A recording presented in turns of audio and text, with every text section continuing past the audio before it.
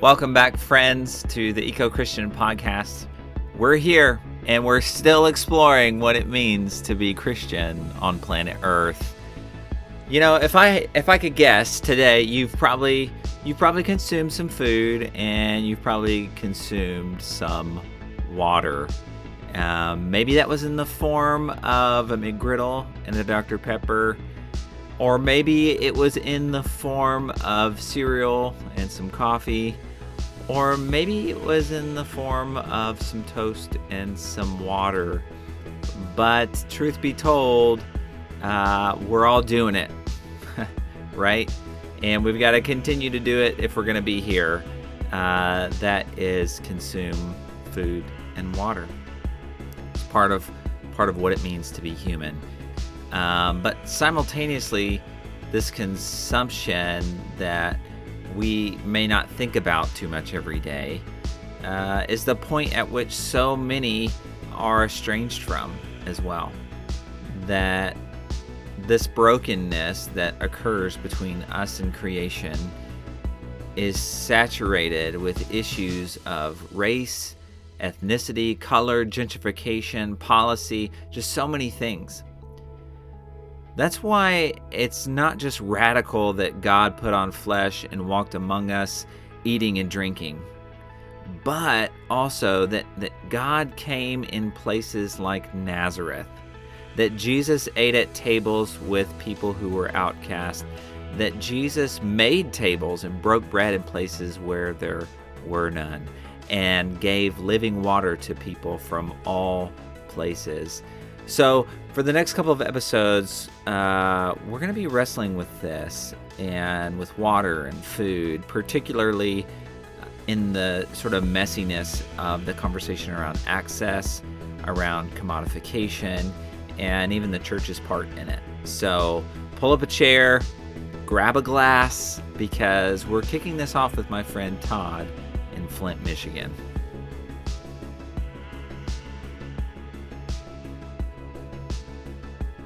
All right, friends, y'all aren't ready for this. I'm here with my good friend Todd Womack today, and things are cooking.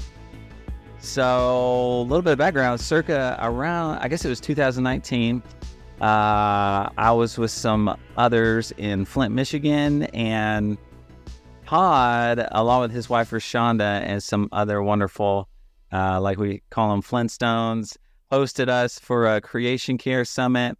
And I still remember vividly on the opening night, the opening talk, Todd and Rashonda come out and literally just mess everyone up. And we're just kind of, it's just got a blown mind. So just his story and their work in Flint is really a beautiful expression of God's kingdom in the world. And so I'm very excited to have you with us here today, my friend. Appreciate you. Thanks for the invitation. I'm honored, humbled by just sharing this space with you and everyone else who tunes in and listens upon just how we just go back and forth. You know, it's basically we're going to have a dialogue, right? So I'm glad to be here. Absolutely, dude. Right on. Yeah, you know, I was just saying, like, I'm constantly trying to recruit Todd to try to get Todd in front of more people. It's one of my life goals. So, and I don't constantly try to get away from people, right? You know? yeah. I think I haven't. Yeah. So, yeah, actually, last year, Todd was one of the folks who, authored the Keeping Creation resource with us. And maybe we can get into some of that later if there's time. But so, yeah, a little bit more of the formal bio for our listeners. So Todd is a social worker by profession, and he currently serves as lecturer and academic advisor at the University of Michigan, Flint. And so in the social work department. And so Todd pastors also with his wife Rashonda at the Underground Church.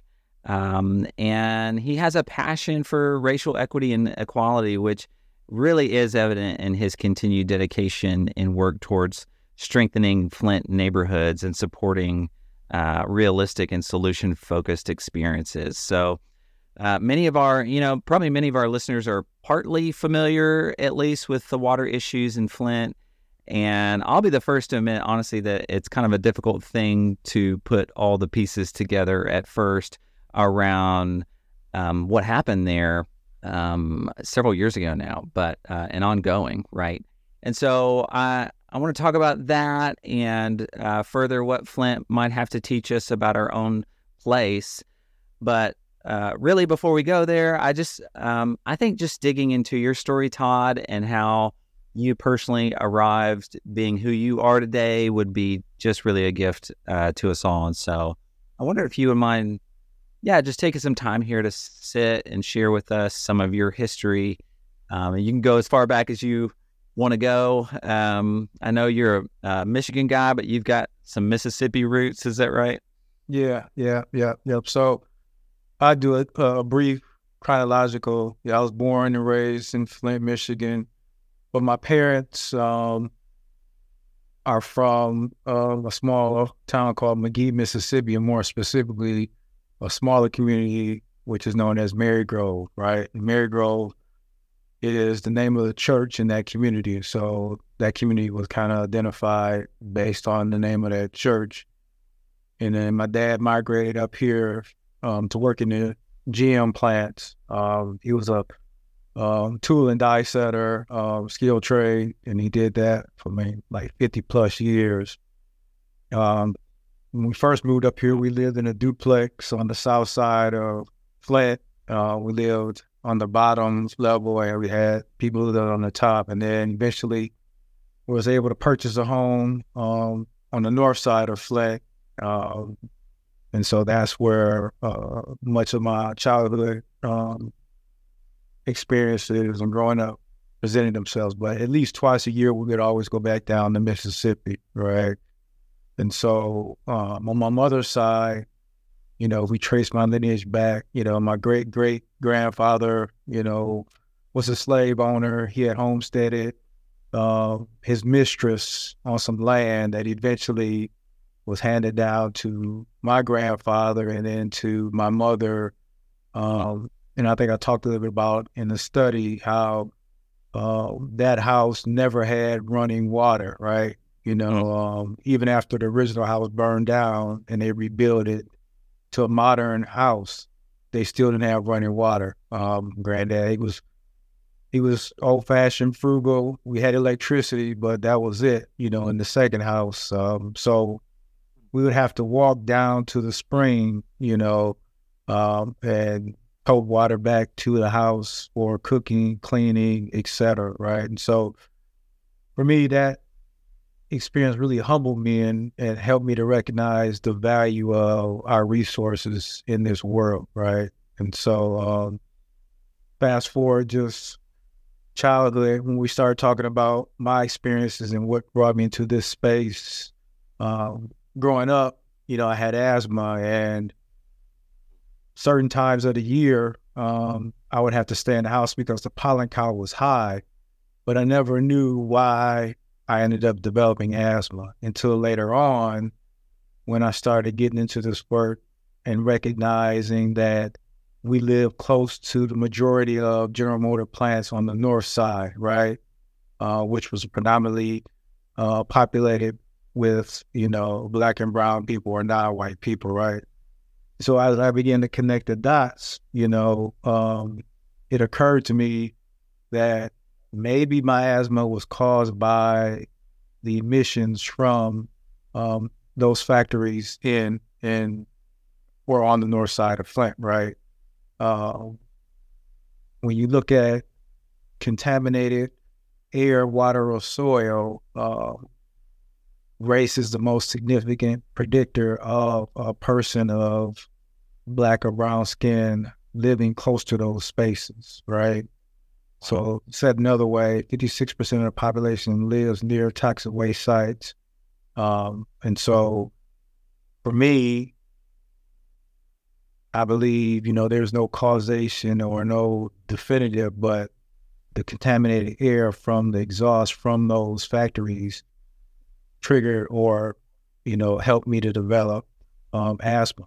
And so just knowing, in regards to how we look at trauma now, and for a young boy having to be inside early spring and late fall when everybody else is outside, and wrestling with my parents, like, why can't I go outside and et cetera, had an effect on me then, but just looking back now, I'm like, why, right? Like, why was that my experience, right? And if it is because of the color of my skin, is that right? You know? And so then we fast forward to right now, more specifically, you know, most people know about Flint and their experience with water, right? You know, and I'm reminded of it a lot of times when I travel. Last time I remember going through TSA and whipping out my ID, and the guy's like, "Oh, you from Flint?" And he says, "You all get that water situation straight?" And it's like, so that, you know, brings me to where I'm at now, and that issue that began in 2014, and paralleling what happened with the city of Flint and drilling down with my experience. And I don't even know if you knew, Caleb, right?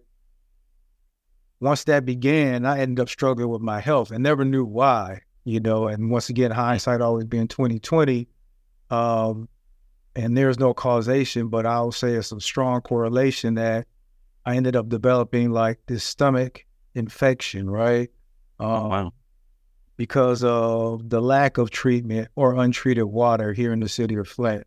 And so just me wrestling with my health for like since 2014, more specifically 2015 up until 2020, 2020, when I ended up going to a Mayo Clinic and they properly diagnosed me, traced back to like that water situation, right? And so I ended up losing like 50, 60 pounds. I was like a healthy 210 and got down to 150. And we joke in my house like we were all wearing the same size pants at one time, right? And so, but even that though, like is a traumatic experience, right? Like you wonder like, why am I wrestling with my health? And is it because of contaminated water? So I'll stop there, and you know. Yeah, I'm hesitant to jump too far ahead. I love that you know, even very briefly there, were able to kind of take us back to some familial roots, you know, all the way back, you know, to a story that begins in Mississippi and a place that has no running water, and that there's a sort of a deep memory connected to getting water, you know, at this place, your grandparents, and I think, you know, you seeing that thread and now weaving that sort of, you know, water thread to today. It's, you know, obviously I'm sure it's like such a thumbprint on your life and your work, obviously now, and what you're up to.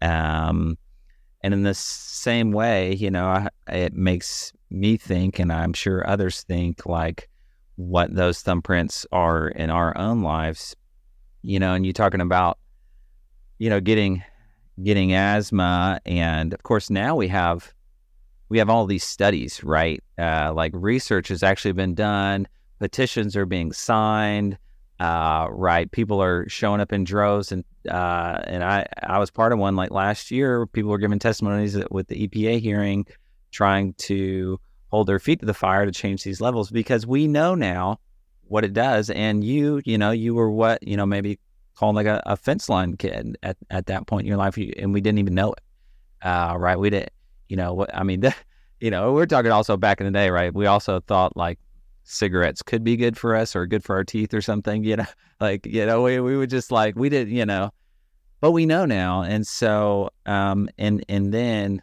I didn't realize that about, your personal experience, recently with how that water had affected your body. And so, wow, you know, and I think that's like, I think we often think that we're living again on top of creation, right? But it's like we are products of our environment, and I don't think we really realize how much that's true.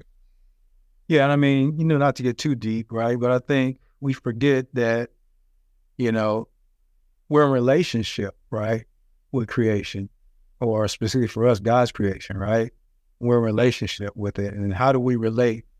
Which is bidirectional. It's not one way, you know. And so I'm often taking back to that space, like, okay, if I'm in a relationship with God's creation, then how do I, maintain, enhance, nourish, nurture this relationship, because we talked about before, reconciliation is forward directional, right? And so I'm always mindful of that. But then when you said EPA, right, it triggered me to article that someone sent me maybe not even 10 days ago, actually, that said EPA is backing down from environmental justice cases nationwide. And so why is that, right? Yeah. And we don't have to unpack that, but I'm just saying, like, that is something for us to be aware of and be vigilant about, right? Yeah, absolutely. Well, in this milquetoast, right, environment and time of in our history, right, everything has to be milquetoast, right, as opposed to like one or the other. What do you mean by that? So I think you had mentioned before we got on the air, like a certain denomination is becoming more vanilla, right? Neutral, right? Don't want to cause any tension on either side, right? And so we'll be milquetoast, like, in the middle, right? We won't challenge, we won't push back. We'll just be like milquetoast, right? I like that. Milquetoast is like that old, phrase that people usually say, but basically it means to be very timid, unassertive, spineless. I like that. I'm stealing it. Like a dish or a delicacy, right? That's fascinating. I don't think I'd use that very much. Yeah, I absolutely. And I'm thinking too. One of the other things that's happening, I feel like sort of, and sort of the larger picture. And again, this is sort of like a side thing, making me think with the EPA. It's like now because we know so much more about this relationship between us and our environment more than ever, who's not kind of raising their hand and saying, I don't want this in my backyard. And so, it was, and still is a very strong issue for, marginalized communities and Black and brown communities. But now we're seeing but even this water here and even this place here, and because for honestly decades, so much of the environmental degradation has just been swept under the rug or misunderstood. And so now we know better. And so, I know in Nashville, where our landfill is going to be capping up pretty soon. And so far, as of right now, there's no decision on where that's going to go, because no one wants it, and so, well, what then what? Yeah, you bring up a great point. It's kind of like out of sight and out of mind, right? And I think sometimes we forget that privilege puts blinders on our eyes, right? And it's out of sight, out of mind, right? And so, we're just, the issues that are presenting themselves and are more salient right now to the general population, Black and brown communities and global South communities have been dealing with this issue for quite some time, right? So when we look at water, right, just, healthy, accessible water, right? With the water crisis in Flint, the response was, first and foremost, let's distribute bottled water, right? And so let's drill down on that. Like, okay, can everyone afford to go purchase bottled water, right? Can everyone afford the transportation needed to get to the bottled water, right? How do disinvested communities and families store, bottled water if it's given to you? What is the experience of Black and brown people who live in communities where water is being distributed and their experience with the distributor, right? So initially here in Flint, people were being carded, right? Like when you go to one of the help stations, so to speak, you had to show your ID, right? And it was only 2 cases of water per household, right? And then people recognized how dehumanizing that was. And so other resource centers particularly with faith-based communities, started approaching it in a more humane way, right? And so those are things that I think sometimes our privilege doesn't allow us to look at. And then with bottled water, right? Like, as far as the microplastics that present themselves in bottled water, like, who's talking about that, right? Like, I think I read like 240,000 particles of plastic are in each container of bottled water, right? Like, what is the long-term effect on an individual, right? Not to mention, bottled water is not fluoride, right? Doesn't have fluoride in it, right? So if communities are relying on bottled water, then guess what happens then? You see more cases of what? Cavities and issues with children and their teeth, right? And so that's what I'm saying. Like, I think sometimes our privilege doesn't allow us to, like, let's drill down. Like, if we do this, how this is going to impact typically those communities who have been disinvested in. Absolutely. That's like, really huge. Mentioned, like, what do we do with the containers of bottled water afterward, right?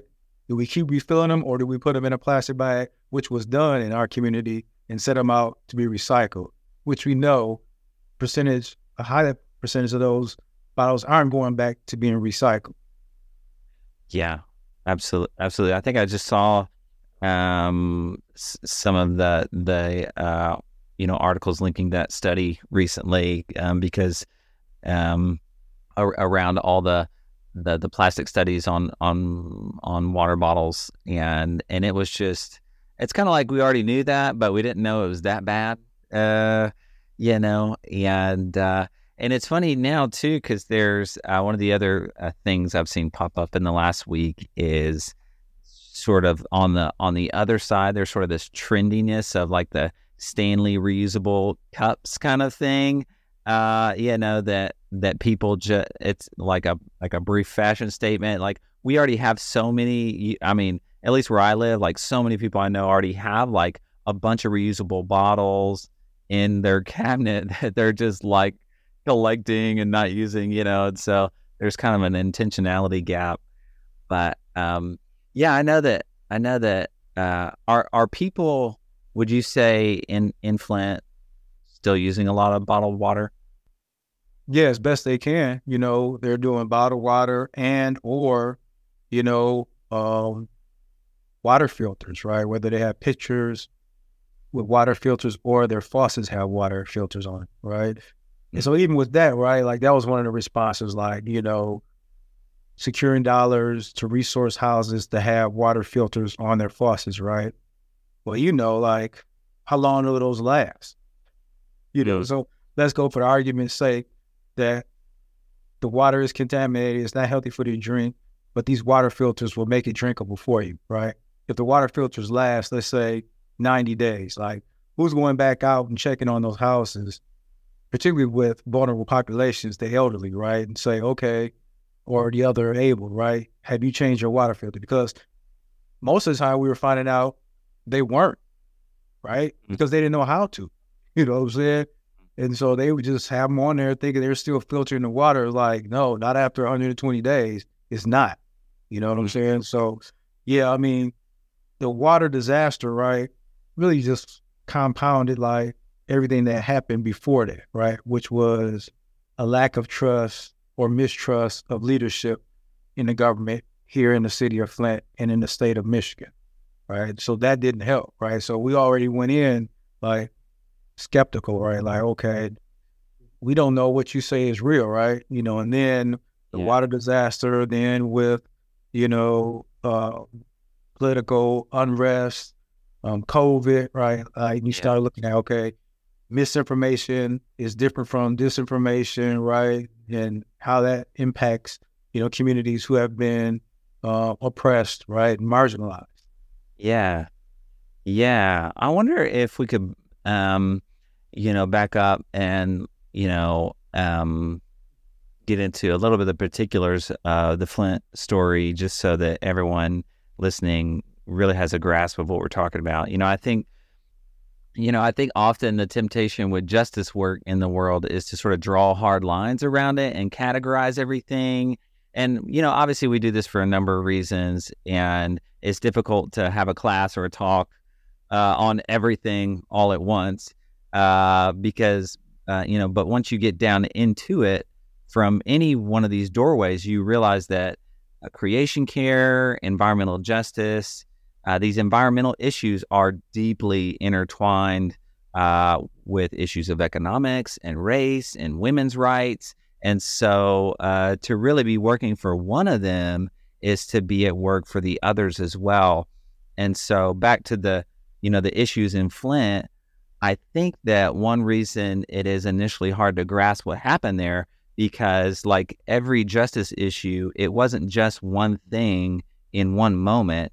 It was something that had began, you could trace it, all the way back to car manufacturing. You say your dad was at GM, right? And what that did to the river, and then redlining, and then, corrupt governance and so on. So, yeah, I wonder if you could help kind of like give a little bit of a timeline or help us fill in the blank there a bit with what happened. Yeah, I mean, I think it was 2014, roughly in the area, 2015. I think for me, to take a step back, and I think I shared it with you and some others at a time before, this person I read kind of succinctly embraced what I was thinking, but the person's name is Carol Boston Weatherford, and she authored this book called Unspeakable, which took a close look at the Tulsa Race Massacre, right? But what she says is that greed led to white supremacists to exploit and oppress people of color, while at the same time profiting from their labor and denying their suffering, right? And so systemic racism creates inequities that put people of color at a disadvantage by almost every measure. So when I think sometimes we talk about the commodification of something, right, which in this case was the commodification of water, right, was rooted in what I would say white supremacy and privilege, right? Because it manifests itself in this public act, which we call Public Act 436, what gives unelected emergency managers sweeping, far-reaching powers to displace or in some cases even dissolve local governments and school districts, right? And so when the governor deems that a system, whether it's the local school district or a local government, is unable to manage their affairs, they can appoint an emergency manager. And so historically, when you look at cities that have emergency managers appointed, they are predominantly cities of color. So then the question is, why is that? Is it that those cities can't manage, or that outside leadership perceives those cities as unable to manage, or is there a profit to gain by appointing an emergency manager, right? Who basically switched the water source from one to the other, right? And some would say it was in that person's, meaning the governor at that time, Snyder's best interest monetarily to make that switch. But even if that wasn't the case, the question presents itself: when people in privilege don't engage in conversations with people who live in communities that their decisions are going to have an impact on, lends itself to being blinded by the ramifications of that decision. Yeah, absolutely. And even then, growing up, everyone was like, don't drink the water from the St. River, right? So that was known in the community, like, it's unsafe to drink, right? So just that decision was going to challenge the community to even embrace that water switch, right? If you want to say trust, right? For me, trust is something that's just not given. It's born out of a wholehearted, authentic, genuine relationship. And so what has been the evidence in communities that those relationships exist between the community and leadership? So just because you're in leadership doesn't mean the community is going to trust your decision. So we were already suspect in regards to knowing that the water was not safe, and then to make that switch and then to find out you didn't even have the water treated, and so it started leaching lead from the pipes, right? And then you wanted to deny, like, the impact of that when people were crying out, like, why is our water smelling a certain way? Why is our water looking a certain color? And then if it wasn't from someone from the outside, a researcher from Virginia Tech, and then local, a doctor from the local hospital raising and crying out that this is unjust and is adversely impacting the health of not just adults, but primarily children, I don't believe we would have had any response to it. Mm. And so one of the things, and this is just for people to research, right? There is this initiative here in Flint called RX Kids, right? Which is a prescription for health, hope, and opportunity that was initiated by Dr.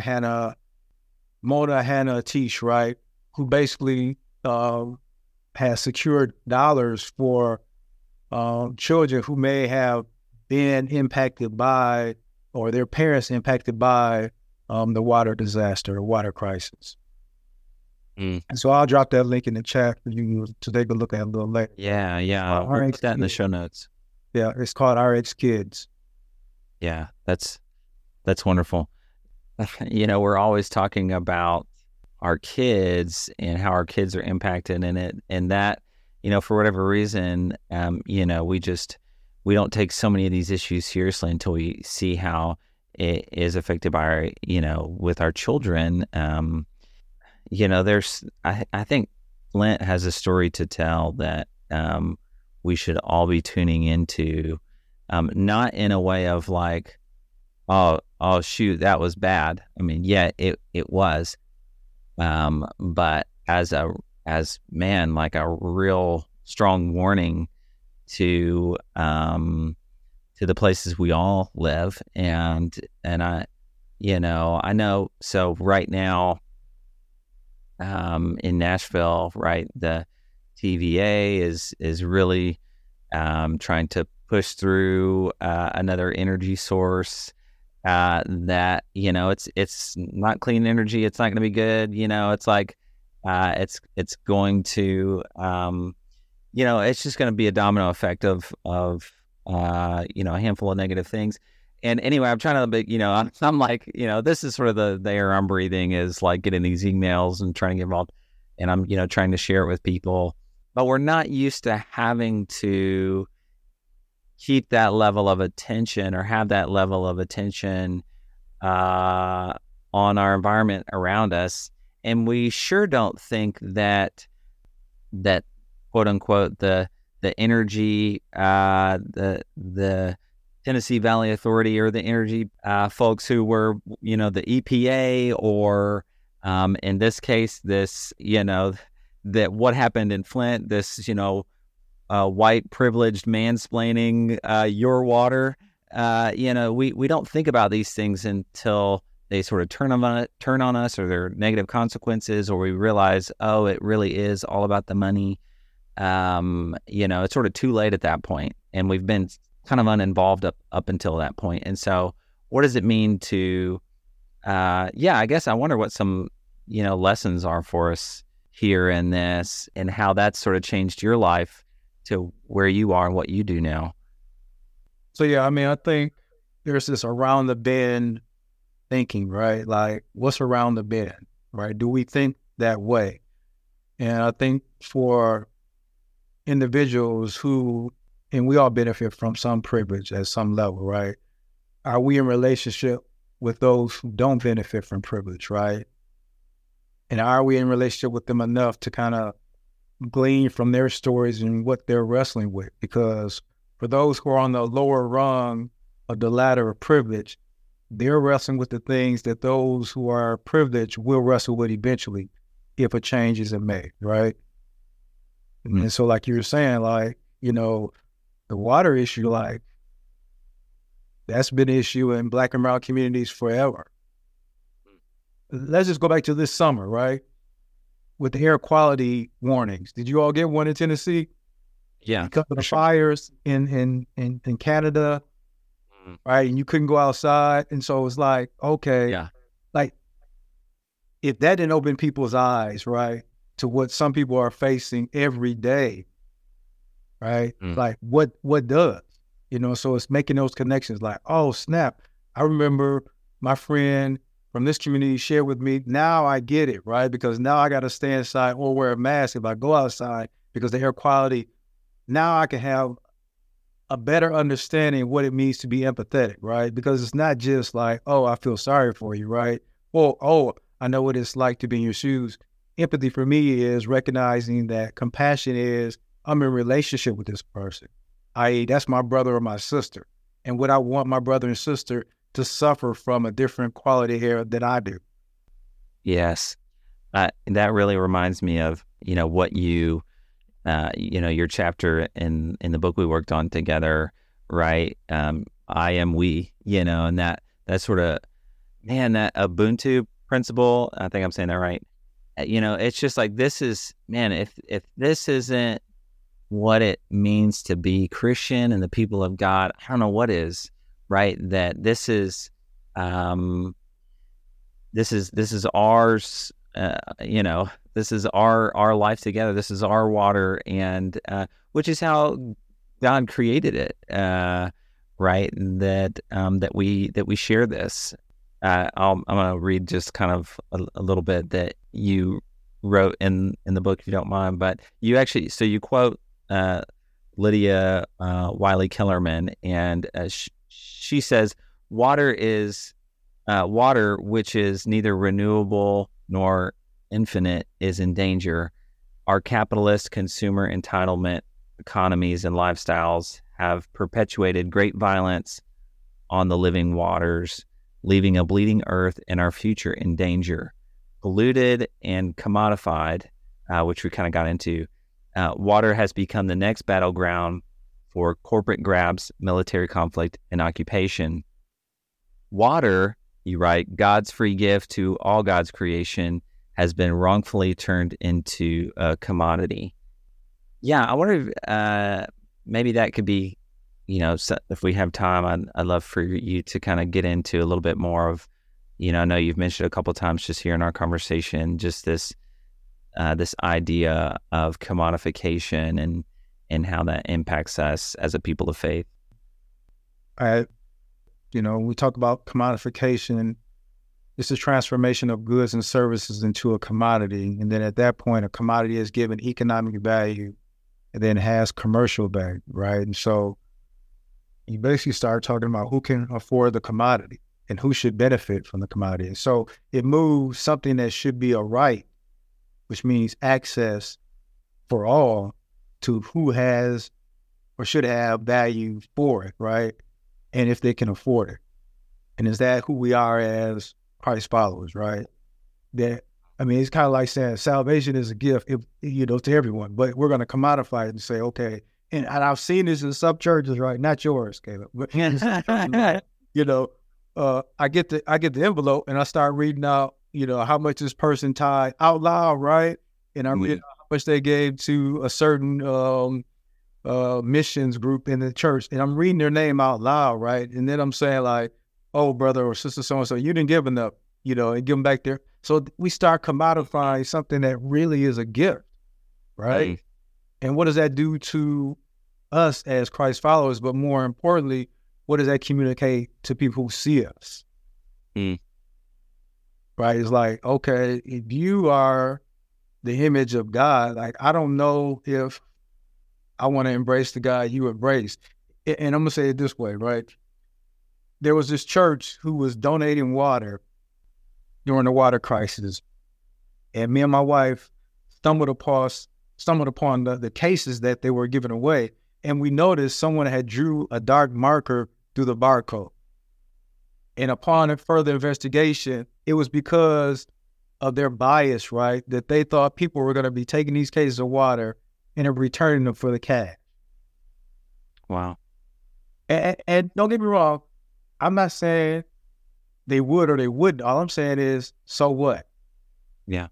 As a child of God, right, and a Christ follower, our responsibility is to love. What people do with that, that's on them. So if they did take that away and cast it in, like, they know better what they need than I do. Right? Who am I to judge and to say, you can only use this for that? Or you can only take 2 cases of water, show me your ID. I want to make sure you live in the city of Flint and you're not. So it's like, how do we approach really being the image of God in a space where people wrestle with just the day-to-day resources or the necessities of life. Mm. That's where, for me, you know, and God became flesh and hung out in the neighborhood. Mm. I don't think we hang out enough. I think we retreat to the four walls, either of the church or our home, right? And we have this, I don't want to be contaminated by the world, right? And I'm like, that's not the God I know. The God I know does the contamination. Like love, you know, I think about Bob Marley, right? He talks about love as a virus, right? And I'm going to infect any and everyone I come in contact with. Like if anyone's going to be contagious, it should be children of God and the love that they infect in others, not retreating from anything that views as being of the world. Yeah. Oh man, that's so good. You just like, there's like 4 different sermon directions I could go there. That's like, 100%. Now we're gonna have to cue some Bob Marley and just let that roll in the background of this. But yes, that is the thing, and I think there's a huge posture difference that you're naming here, which is, I think, you know, one that a lot of us grew up in, which was kind of like you named it, like fear of getting contaminated by quote unquote the world, and really unfortunately, you know, you and I are part of you know, a holiness revival rooted denomination, and there was a good deal of hijacking, I'm going to say, that happened with our core doctrine in the way of a lot of fear around being contaminated and making sure that, you know, we're not in the wrong crowd and the wrong things. And, you know, it's not even theologically sound, though, right? When you look at, let's go with the story of the leper who says, Jesus, if you will, heal me, right? And Jesus is like, how dare you ask me to do something that I'm here to do, right? He became indignant, like, and reached out and touched, right? And you unpack that, right? He wasn't even supposed to be downwind from a leper, let alone let the shadow cast upon him. Not to mention, I'm going to reach out and touch you, right? Like, if anything denounces the contamination theology that some embrace, that does, right? Yeah. The kingdom of heaven is more infectious than any quote unquote pollution that this world can possibly, you know, put out, which is God's world, you know? And so that's sort of the irony of it all. And I think about the story of the woman who was bleeding for 12 years, or any other way Jesus was with the wrong people at the wrong time in the wrong places, doing the wrong things. And it's like somehow we miss that key thing that Jesus, I love that. Jesus is the one doing the quote unquote contaminating, right? Everywhere he goes is the inbreaking of the kingdom of heaven. Bar none. And so we talk about creation care and, you know, EJ, environmental justice, is like, you know, I think about a conversation I had with a pastor here, and he was talking about how his board was challenging him to, like, make sure you meet the needs of the church, the 4 walls. And I said, yeah, but the goal is always to expand the 4 walls, not to reify them. And so how are we doing that, right? You got to be outside of, right? You know, everything we know is about send, not retreat, you know? And so I think that's where we wrestle with, you know, evangelism, right? It's like, you want to do retreat evangelism. You don't want to do go, right? You want people to come to you, you know? Yeah, it's really helpful to. So people are wrestling with the basic needs. Like I had a professor say to me in grad school, time and space is different for those who are in privilege. And I didn't know what she was talking about until I'm like, oh, now I get it, right? Like if you got to wake up 4 a.m, dress, catch a bus, like time is more precious for you than it is for me, right? You're more mindful of time, right? And just because my mind works this way, I know there's 168 hours between Sunday and Sunday.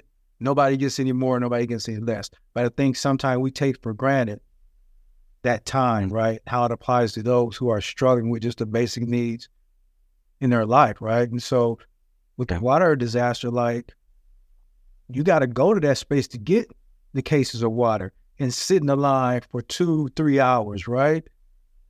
As well as I got to go pick up, whether it's my children or somebody in my family, take them to a doctor. I'm like, we don't even think about that. We got the blinders on, like, they should be grateful that I'm giving them 2 cases of water.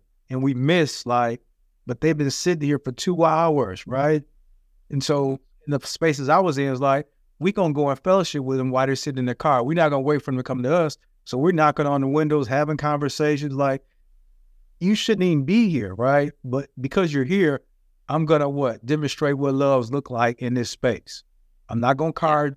When you say how many cases of water, I'm going to say as many as you want, right? I'm not going to put any limits because our God is a God of abundance, right? Yeah, man. Yeah. I mean, and it all really makes me think too of just like, I think just in general, there's still, there's so much of a fear in evangelicalism in the church today around just tackling and kind of getting into all these issues. And, I think creation care, I mean, let's just be honest, like in environmental justice and obviously environmental racism and all these things, like you don't hear a lot about it in the church because these are hard topics.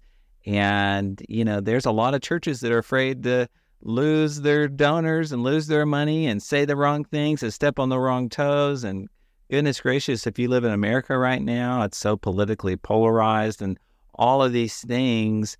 But if you orient your whole ministry and life around these fears, you're going to miss those opportunities to, I think, really go outside the walls, kind of like you're naming, and do the important work of just loving our neighbors. And I think for me, like, are we living out what we say we believe, what we profess we believe, right? And you talk about fear, like, does God give us a spirit of fear, right? No. Answer is no. God doesn't, right? So why are we paralyzed by this fear of whatever it is, right? Bring that to the altar, like, Lord, I'm afraid, but I'm turning it over to you. Now I'm going to go, right? Yeah. So I'm saying, like, do we even believe what we say we believe? And that comes out in how we live, right? For me in higher ed, like, I talk to students, like, there's shallow learning and deep learning. Shallow learning is you can regurgitate all the facts and information and content I share with you in this classroom. But deep learning, you're going to take it in, it's going to transform not how you think, but how you behave. Now, if that's not a parallel to salvation, right, which is transformational, right, that it should be viewed as lived out in your day-to-day lives, like, then what is? So we can read scripture, we can pray, right, but if it doesn't transform our life in regards to the demonstration of love, right, then who are we? Yeah. Man. I'm not casting judgment. I'm just like, it's a challenge that we all face every day, right? When we pull up at the stoplight and someone says, give spare change for $1, whatever, however the sign reads, right? We're faced with like, okay, Lord, guide me in this space. Because it's not a yes or no. It's like, Lord, guide me how to respond. I love that. Well, there it is, friends. May we all be transformed by the grace of God into the image of God for the places that we live, and I think that's what's powerful about your story and the work that you're doing, Todd, is that, it's all of our story. And I think that, you really are given this gift of kind of helping us think through things, through your narrative in ways that, man, we all need to be thinking about. But like I said, I'm glad that we're able to get together, and hopeful that this will trigger conversations, as opposed to people drawing lines, right? And so, I always share this quote. I think I shared with you before. It's by Edward Markham. It says, "They drew a circle to shut me out, heretic, rebel, thing to flout, but I, in love, had the wit to win. We drew a circle that took him in. But the question is, as Christ followers, are we drawing circles, or how are we drawing circles in our community that bring people in who are typically on the outside of the circle? Man, well, thank you so much for sharing that, Todd. And if you're okay with it, we'll sort of maybe give folks a way to get in contact with you. And yeah, absolutely. Appreciate you.